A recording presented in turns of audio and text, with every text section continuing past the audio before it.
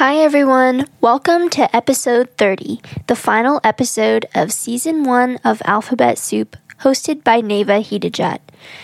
I thought that a good way to close off season 1 of this podcast would be to talk about reflection and how it can advance your life.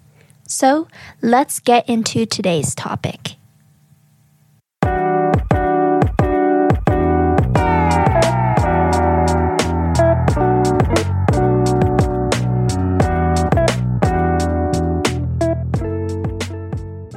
I'm sure we've all heard a lot about how we need to conquer our fears and do one thing that scares you every day. While these are good things to aim for, a lot of the times our response to these challenges is, how? How can we do that? The truth is, we probably already know how to tackle our fears. We just haven't realized it yet. Think back on some scenarios in life where you have made an improvement. Perhaps it's becoming close friends with someone or learning how to cook scrambled eggs. A common thread in these developments was your ability to reflect on yourself. Being close friends with someone means that you have probably learned to resolve conflicts and have changed to avoid similar conflicts in the future. This requires reflections on one's own actions and how they affected the other person. Both very important skills in building relationships. If you've learned how to cook scrambled eggs, you've probably cracked an egg and had eggshells end up in the pan. But as you gain more experience cracking eggs into a pan, you learn how to get a clean crack. So, every moment in life where we've made little developments and conquered new fears, reflection has played a role in helping us get to where we are today. Nowadays, people always seem to be moving forward. You read about young activists fighting for voting rights on the news and see NASA investigating unusual carbon footprints on Mars and think, man, what am I doing with my life? So, maybe the big question is, when everyone seems to be moving forward, why should I take the time to look back on what I've been through? Just like historians learn from the past, reflecting allows us to learn about what is important to us, find our purposes, and then make goals. In other words, a lot of the time we cannot move forwards until we have reflected and learned from our past selves.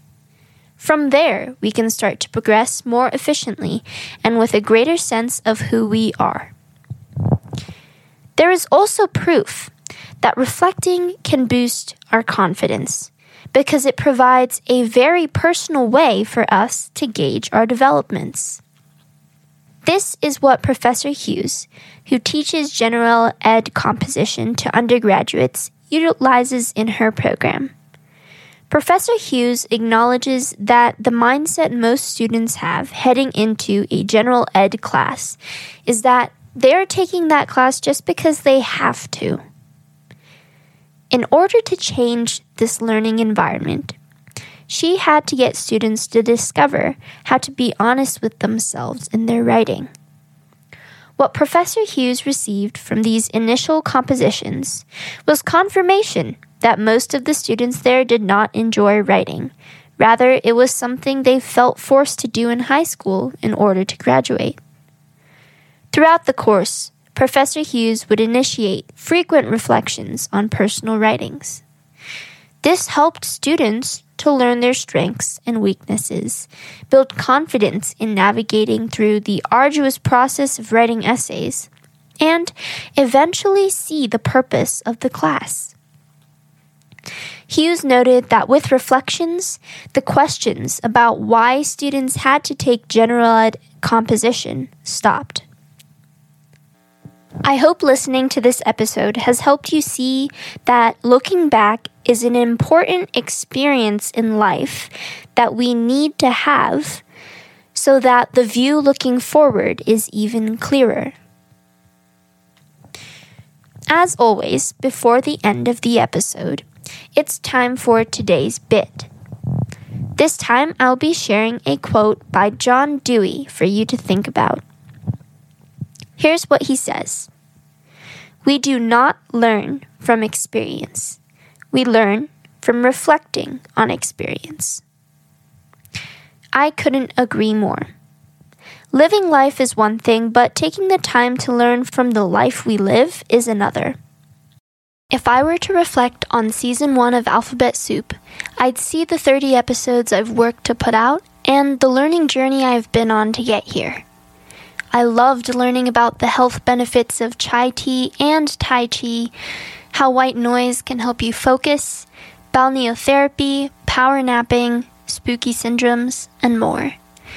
Getting to talk with Dr. Mark Reeves, Dr. Michelle Reeves, and Mr. Michael Beavers were all amazing experiences.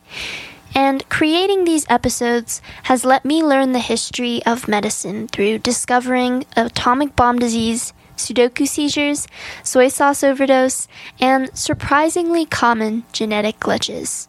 So I'm very thankful for my podcasting experiences thus far, and I'm looking forward to continuing my journey with greater confidence and direction.